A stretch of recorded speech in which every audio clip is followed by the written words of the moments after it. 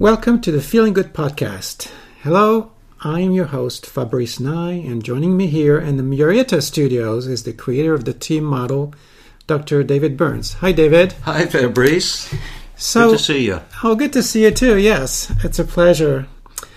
So what are we going to talk about today? Last time we gave kind of an overview of the T.E.A.M model and why you developed that.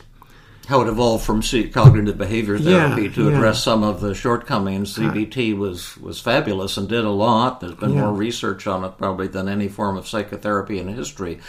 But it works for many people, but not everybody. And finding out why is that, that's what led to the development of T.E.A.M therapy. So, I think that we may want to be a little bit more specific about the various components. So what are we going to talk about today?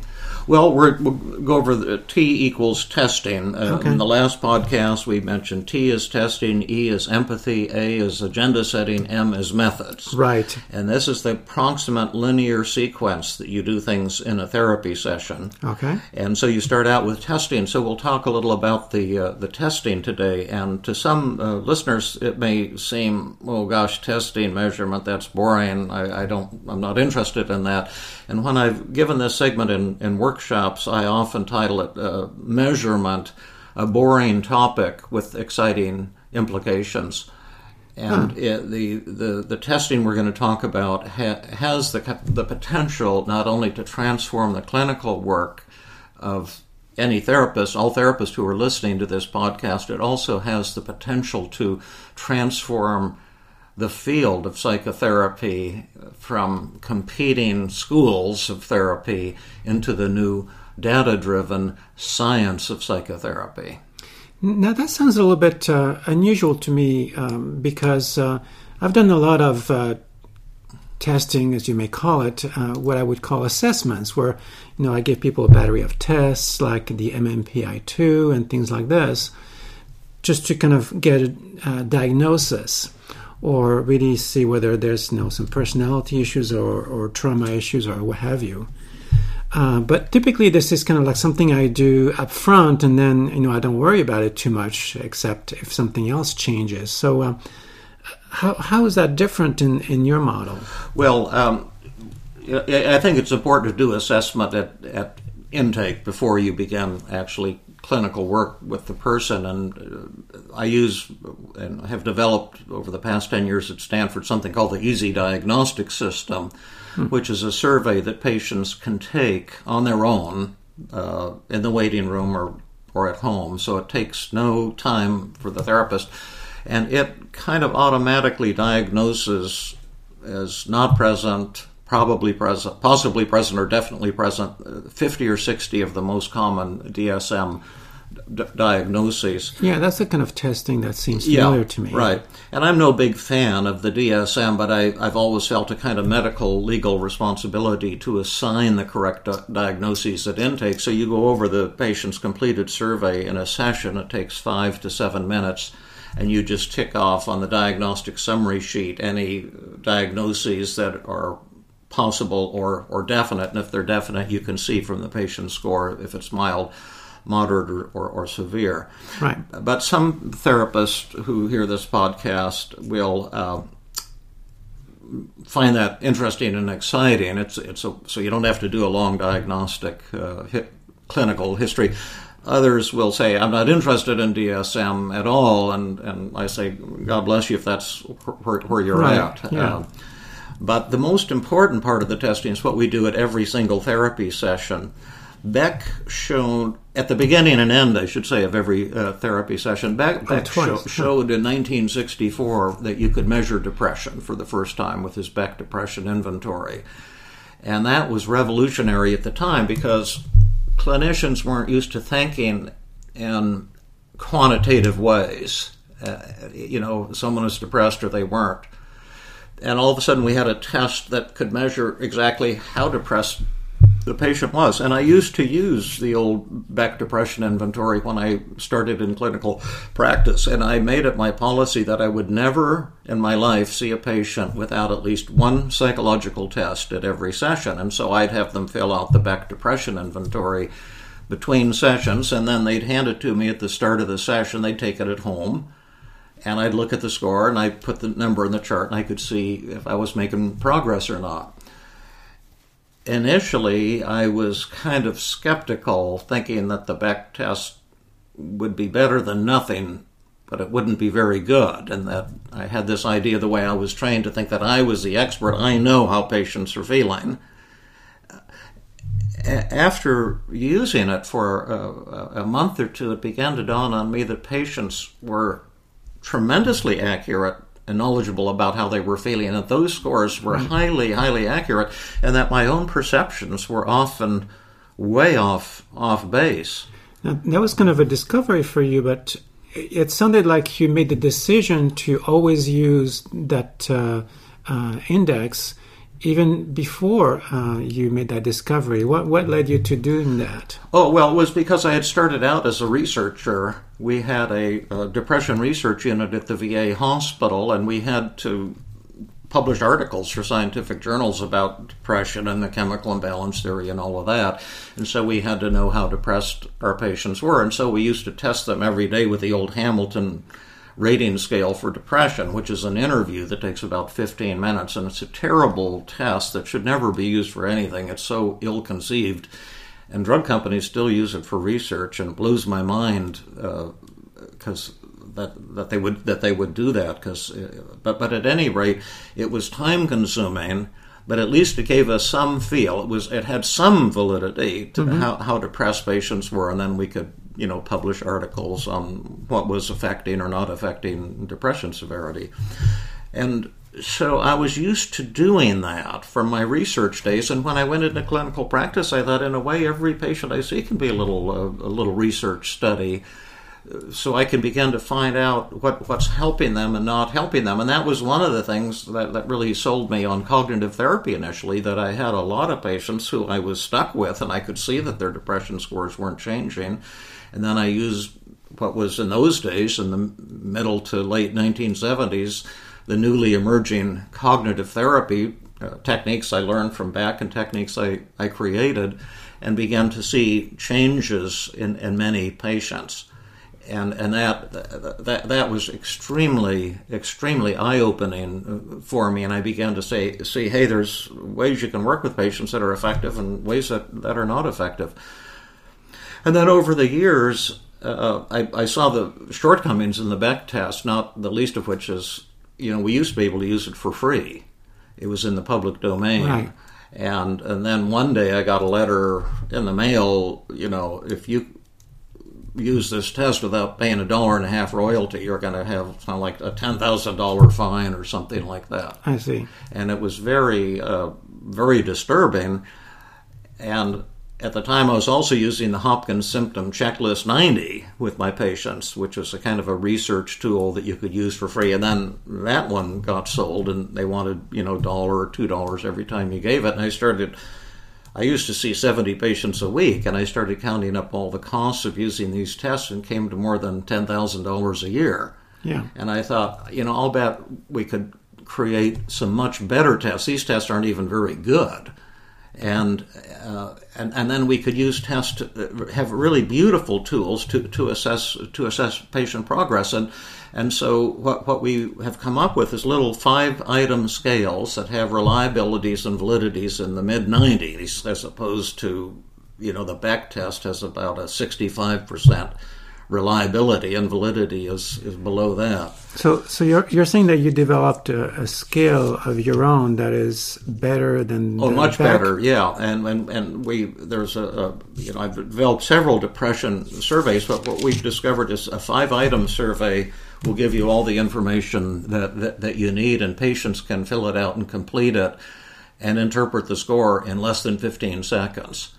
And so now the way it's evolved, the system we're using now, I think, is state-of-the-art of measurement. Is, let's say I'm working with you, I would tell you to come in 5 minutes early. If you have a 2 o'clock session, come at 5 minutes before 2. And then in the waiting room, you'll find a clipboard and, a stack of what I call the brief mood survey. And you fill it out based on how you're feeling at this moment in the waiting room. Okay. And it includes a brief depression test, a suicidal urges test, anxiety test, anger test, and then a couple others that you can use if you want a relationship satisfaction, say you're having trouble in your marriage or your Right. intimate partner.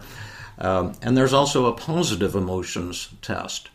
And then when the patient comes, it takes 30 seconds for the patient to fill this out, and then they hand it to me at the beginning of the session, and I can see exactly how the patient is feeling. Well, I'm beginning to have some wonderings here about.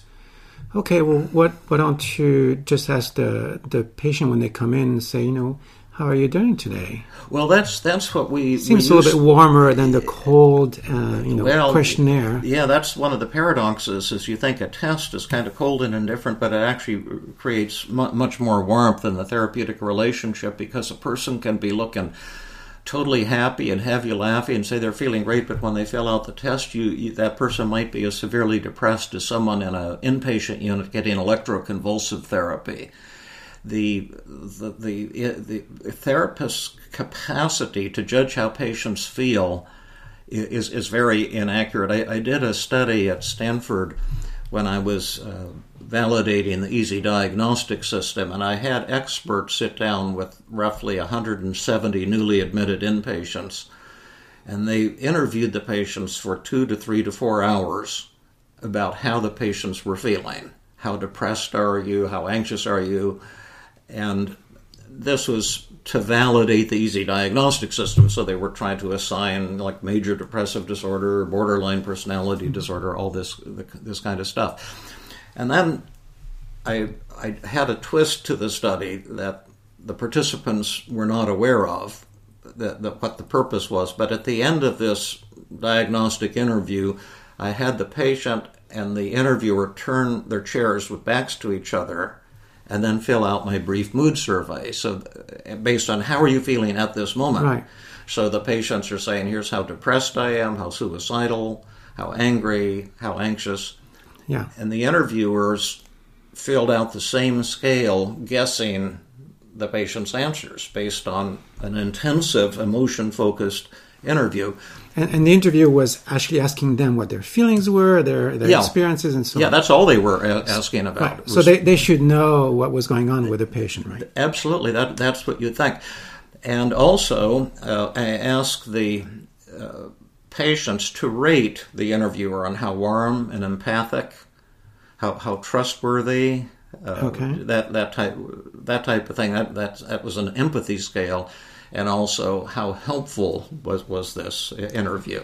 So you had the patient fill out the mood survey, which is about themselves, and then you had them fill out evaluation that's about the therapist. Yeah, okay. And the therapist also rated how warm they thought they were, how helpful they thought they were.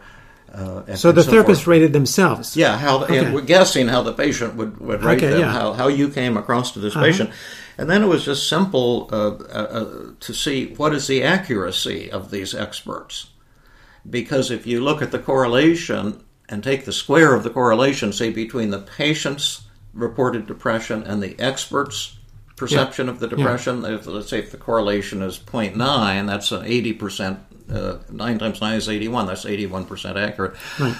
Well, the shocking thing, in workshops, I could ask the people right now, like, how accurate do you think these experts were? How accurate do you think you are? Do you think it's 75 to 100%? Do you think it's 50? Your accuracy is 50 to 75%? Do you think your accuracy is 25 to 50%? Below 25%? Okay. And most people, when I present this in workshops, and the hands go up, they think they're 50 to 75%. They're cautiously optimistic. They're pretty on track as to how their patient is doing. And some of the skeptics will say, maybe it's only 25 to 50%. Yeah. But the actual results, everything came out under 10%.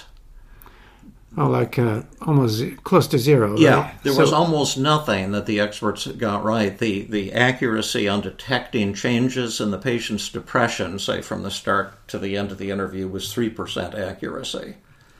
The ability to detect anger was 0%. Suicidal urges was 0%. And when did you do that? Oh, about 2 or 3 years ago when I was... So recently. Yeah. Uh-huh. And how many, what was the size of your sample? Well, in the total study, there were 170 newly admitted inpatients, but for this phase of the study, we had about 50% of them. There were about 75 or 85 patients in that study. And how many clinicians? Oh, I'm trying to remember. There was probably 5 or 6 or 7, something like that. Maybe those 5 or 6 were particularly bad. Well, that's one can hope. But then we've also done the same study informally in the Tuesday training group at Stanford, and asking people in clinical practice to repeat the experiment with your own patients if you've never used these scales, and they also report that they don't get it right. And I can give you an example of just how off we can be. But why are we doing this? Then at the end of the session, you see we have the patient take the test again in the waiting room before they go home. Right. And leave it for the therapist. And they also rate you on empathy. So if you're a clinician, you can see for the first time how much improvement did the patient have in this session. Yeah. And how empathic were you? Just to give you just an example that happened this Tuesday, we did consultation in the Stanford training group, and we have our trainees rate us just as I have patients rate me at every single session. Okay. And we did a consultation, and one of the trainees was stuck with a couple she's trying to treat. And as you know, troubled couples can bash each other's brains in, and you try to help them with different techniques, and they just sabotage the techniques and attack each other. And she was very disturbed and felt like a failure because she was stuck with this couple. And we had a wonderful consultation, and she felt inadequate, and she cried, and we turned that around for her, and she was laughing at the end and gave her fantastic feedback on why she was stuck with this couple. And then at the end, they rate the evening, and the ratings, everyone in the group was just like sky high. It was a fantastic evening. It was great to see. But she rated it, the helpfulness, as not the greatest. Okay. And it just blew my mind because I thought, wow, what a fantastic consultation that was. She got what she needed, but she hadn't. On the personal level, she thought it was fabulous. Her depression disappeared, and her anxiety and sense of inadequacy.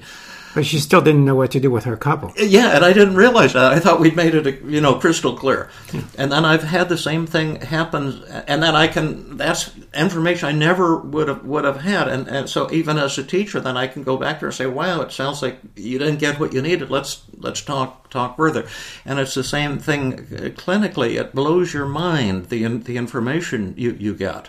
And the practical thing that I'm driving at here is if you want to be a great therapist, you've got to know how you're coming across to your patients and use your patients' measurements to guide the therapy, and your patients will become your best teachers.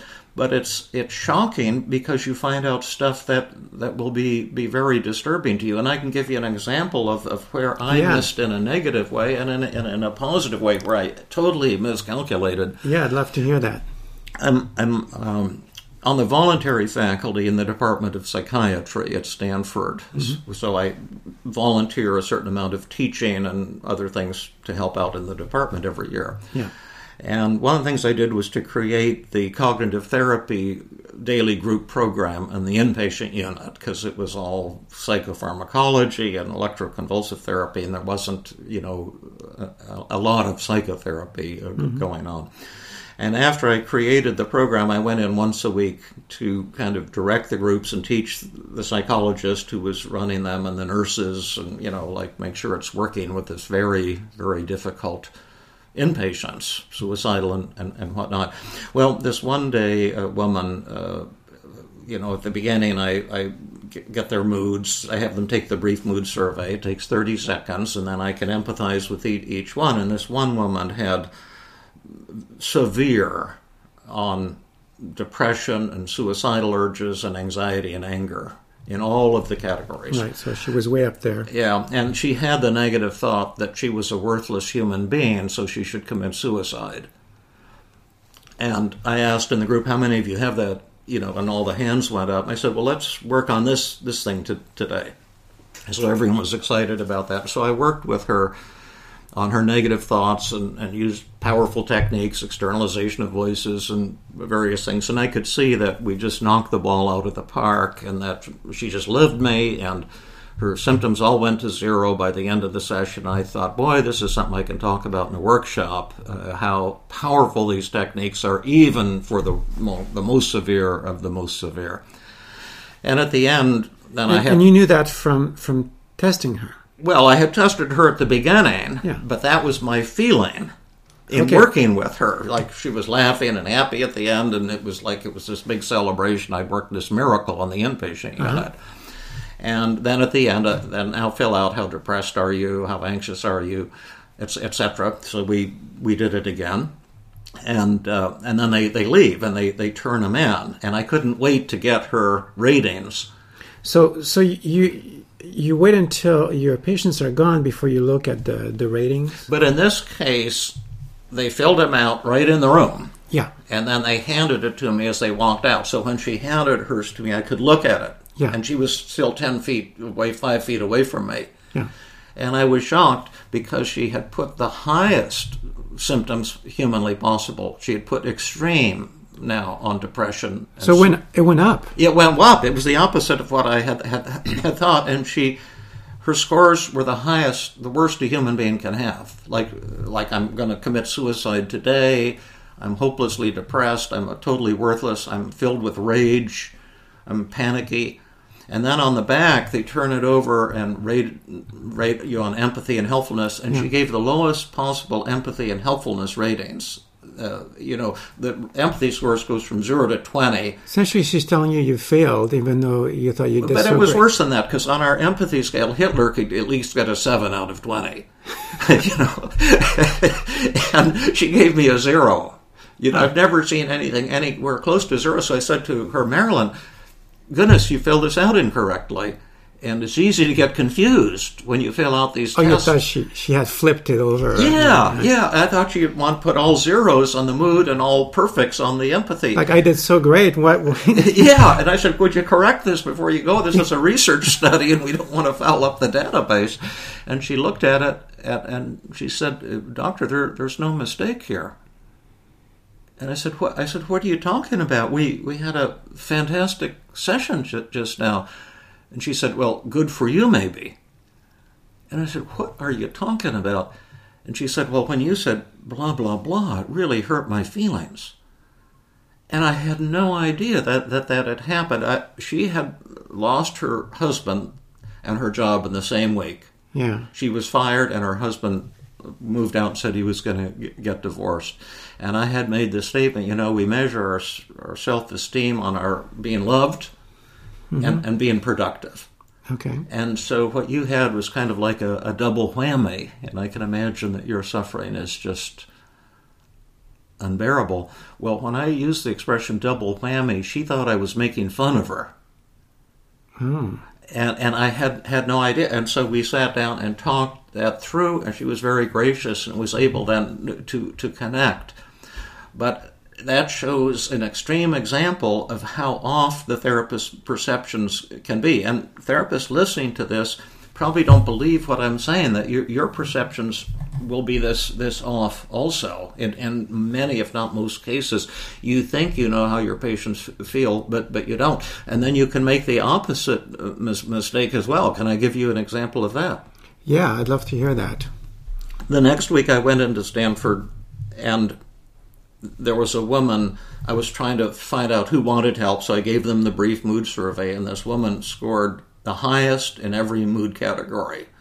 She had just been transferred from the intensive care unit where she'd made a nearly successful suicide attempt. And then when she was medically stable, they sent her to the locked unit, actually, of the inpatient hospital, and she was in the therapy group. And so I was looking at people's scores, and I said, boy, your scores are really high. I don't know, maybe that's something we could work on in the group today.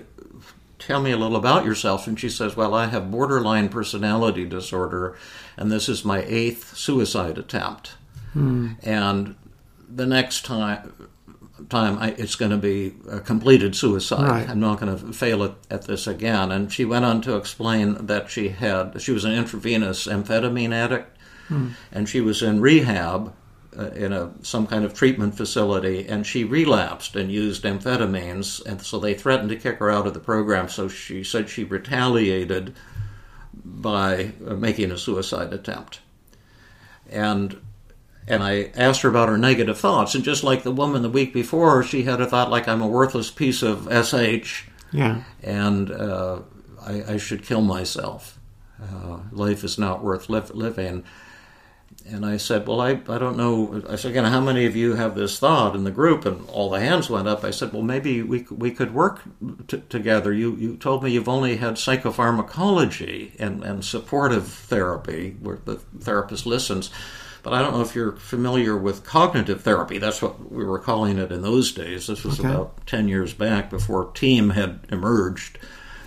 And then she started like swearing at me and saying she'd heard of cognitive therapy and it's a bunch of BS and where did I get off, and I could go screw myself, and really I felt humiliated, and she was just livid with rage. I thought, well, I don't think I'm going to work with her in the group today. She doesn't seem like she wants help, and so I worked with a woman on the opposite side of the table. We were seated at a big round table, about 12. So you ended up not working with her? No, I was terrified of her, and she clearly didn't want help. Yeah. And this other woman had a similar thought. I worked with her, but all during the group I could feel the hatred coming to me from this patient. I was afraid even to look at her. The evil vibe. Yeah, that's right. And but this other woman was very responsive, and we had an excellent group. And then they fill out the end of session ratings, and I hate to look at it when I know it's going to be bad, but I forced myself to. And so I tremblingly got this woman's feedback, who had been shouting at me at the beginning of the group. And I was shocked when I looked at it because all of the mood things had gone to 0. Oh, so it worked. Well, I hadn't been working Something with worked. her. She was just sitting there hating me, I thought. And I turned it over, and empathy was a perfect score. Helpfulness was a perfect score. And then at the bottom, the patients write out, was there anything that turned you off during the group or that you disagreed with? And she put the word nothing. Huh. And I said, was there anything you liked or was helpful? And she said, dear Dr. Burns, at the beginning of the group, I was so angry and devastated. But when you worked with that other woman, I felt like you were working with me. And I've never heard of cognitive distortions before. I always thought it was that I was a bad person, and I'd never heard of all or nothing thinking or should statements or self-blame or overgeneralizations. Yeah. And to tell you the truth, my depression has disappeared for the first time in my life. This is the first happiness I've ever experienced since I was born. God bless you, Dr. But you had Burns. no idea until you got the feedback. Until I read that. And if I hadn't gotten that feedback, I would have avoided her on the unit. I wouldn't have wanted to look at her, be close to her. Yeah. And those are severe examples of a phenomenon that happens with therapists all the time in clinical practice. You think you know how your patients are feeling, but you don't. Your accuracy is not up there. And on the positive side, if you're willing to begin to use some kind of assessment scale, it can transform your clinical work, because the system we use is like an emotional X-ray machine. Now, I hear that, and I know that it's true, but I think that a number of therapists listening to this may go, no, I know my patients really well, and that doesn't apply to me. Yeah. Well, what would you say to those people? Well, God bless you, and at some point you want to give it a try. You might do the experiment of give the brief mood survey to 20 patients in a row that you see in a week, and have them, don't do the before session testing like we do, just have them fill it out at the end of the session. Okay. And fill it out yourself and estimate, your understanding of how the patient is feeling at this moment, and then look at the correlation. And I think you'll see it's the same as what I saw in my study at Stanford, that your perceptions just are not accurate. And that has tremendous clinical implications. Not only does having the information allow you to fine-tune your work. See, if I'm working with you and you're not being helped, I don't care, because I've got so many techniques and so many ways to shift gears that if we're not on track, then I can get back on track with you. But I have to know it, and I have to have the humility and courage to look at that. The same is true in teaching as well. And maybe our radio broadcast will get feedback from people, what they like and what they don't like. But now, go ahead. You're talking about people trying this out for themselves, like therapists trying this out for themselves. But what is this brief mood survey you keep referring to? Where is that? Okay. Well, it's a single piece of paper. Therapists who are interested in using it, I'm not trying to sell my tools so much, but just the concept of measurement. There's a lot of tools out there competing for therapists' attention, but in my I market a therapist toolkit to therapists that has hundreds of pages of psychological tests and treatment tools that therapists can photocopy and use for the rest of your life. Once you buy a toolkit, it's free, so you don't have to be paying these royalty fees. And the brief mood survey, the generic one, there's 70 psychological tests in there, but it's a one piece of paper printed on both sides, and on the front side, it's depression, suicide, anger, anxiety, and either positive feelings or relationship satisfaction before session and after session. Okay. And then when you turn it over, there's the 5-item empathy scale that they fill out after the session, the 5-item helpfulness scale, satisfaction with the session, if they had negative feelings during the session, and a scale for how honest they were in filling out the survey, and then they can also write at the bottom what they disliked and liked. And so you as a therapist can suddenly pick that up. They leave in the waiting room, they go home, you pick it up, and you can see exactly how you did in all of these different dimensions and address those issues when you see the patient the next time. David, something I was thinking, since you were doing that study with the psychiatry department. Psychiatrists are MDs, and when I go to see a doctor, one of the things that they do, probably the first thing they do, is they take my pulse, my blood pressure, my temperature, and this is kind of like a routine thing for me when I go see a doctor. Absolutely. Now, I've gone to therapists myself many times. I've never experienced that. Yeah. One of my classmates in the residency program at Penn in the 70s was John Rush. And he went his separate way. He went more into biological psychiatry, although he was the first author on the first cognitive therapy outcome study that was done.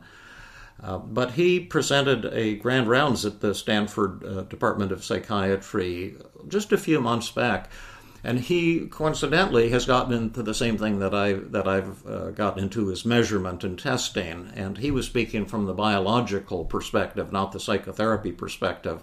Mm-hmm. But he was arguing that psychiatry and psychology are measurement-free zones.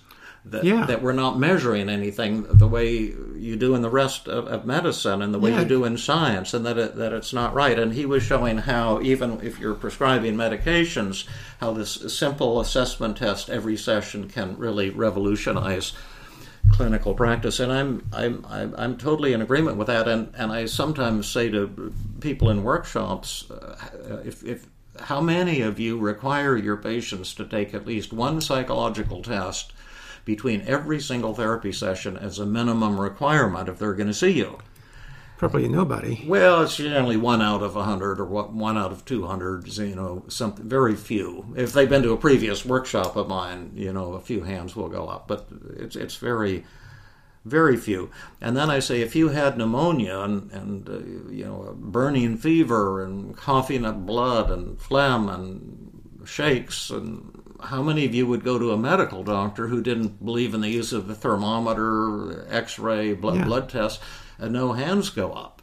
And I say, well, you've got a kind of double standard going. When you're the patient, you demand the doctor use the scientific method. The history is important, the physical exam is important, but you want that doctor to be guided by sound lab tests. But when you're the therapist, you're kind of flying by the seat of your pants.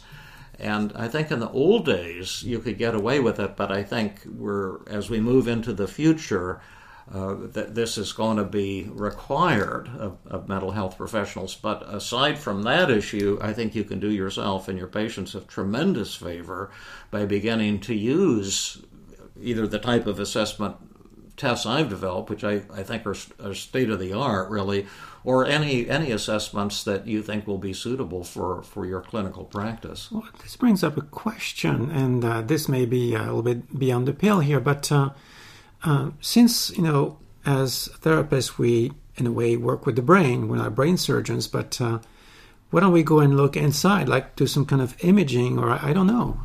That would seem like the thing to do, since we're about healing the brain in a sort of way. Yeah, people get really, really excited about brain scans, thinking this is somehow making things more scientific, and certainly brain imaging is a good tool for research. I'm not aware of any valid clinical uses at this point of any type of brain scanning. What you're really looking at is blood flow in the brain, patterns of blood flow, activation of different brain regions.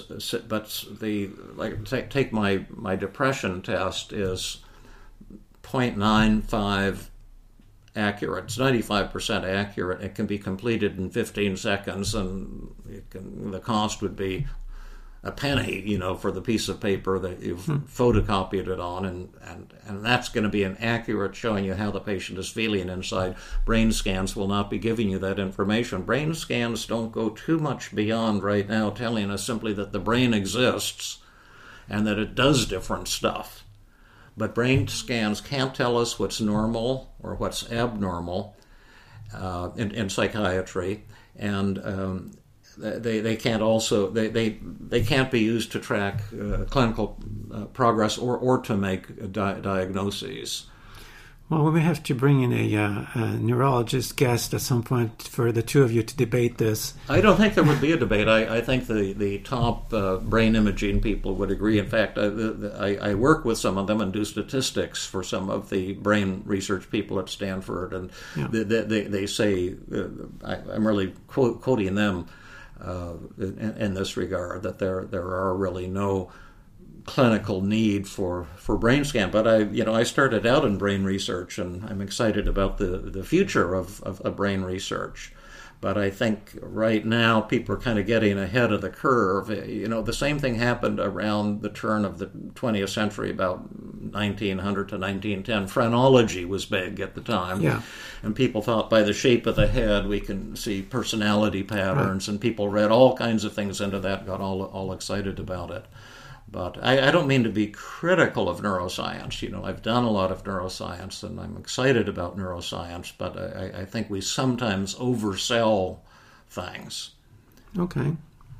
Well, that sounds like a good place to wrap up. One thing I wanted to add is that I have used some of your testing tools myself in my practice, and I have to say that the one that seems to work really well for me is the after-session evaluation, because I get to see how the session was received by the patient, and when there's a deviation some weeks, that gives me something to really bring into the session the next time, and I found that really valuable. Yeah, I know you are a great clinician, Fabrice, and have beautiful empathy skills and therapeutic skills, and I know that you're getting on the empathy scale perfect scores much of the time, if not most of the time, from your patients, which is great.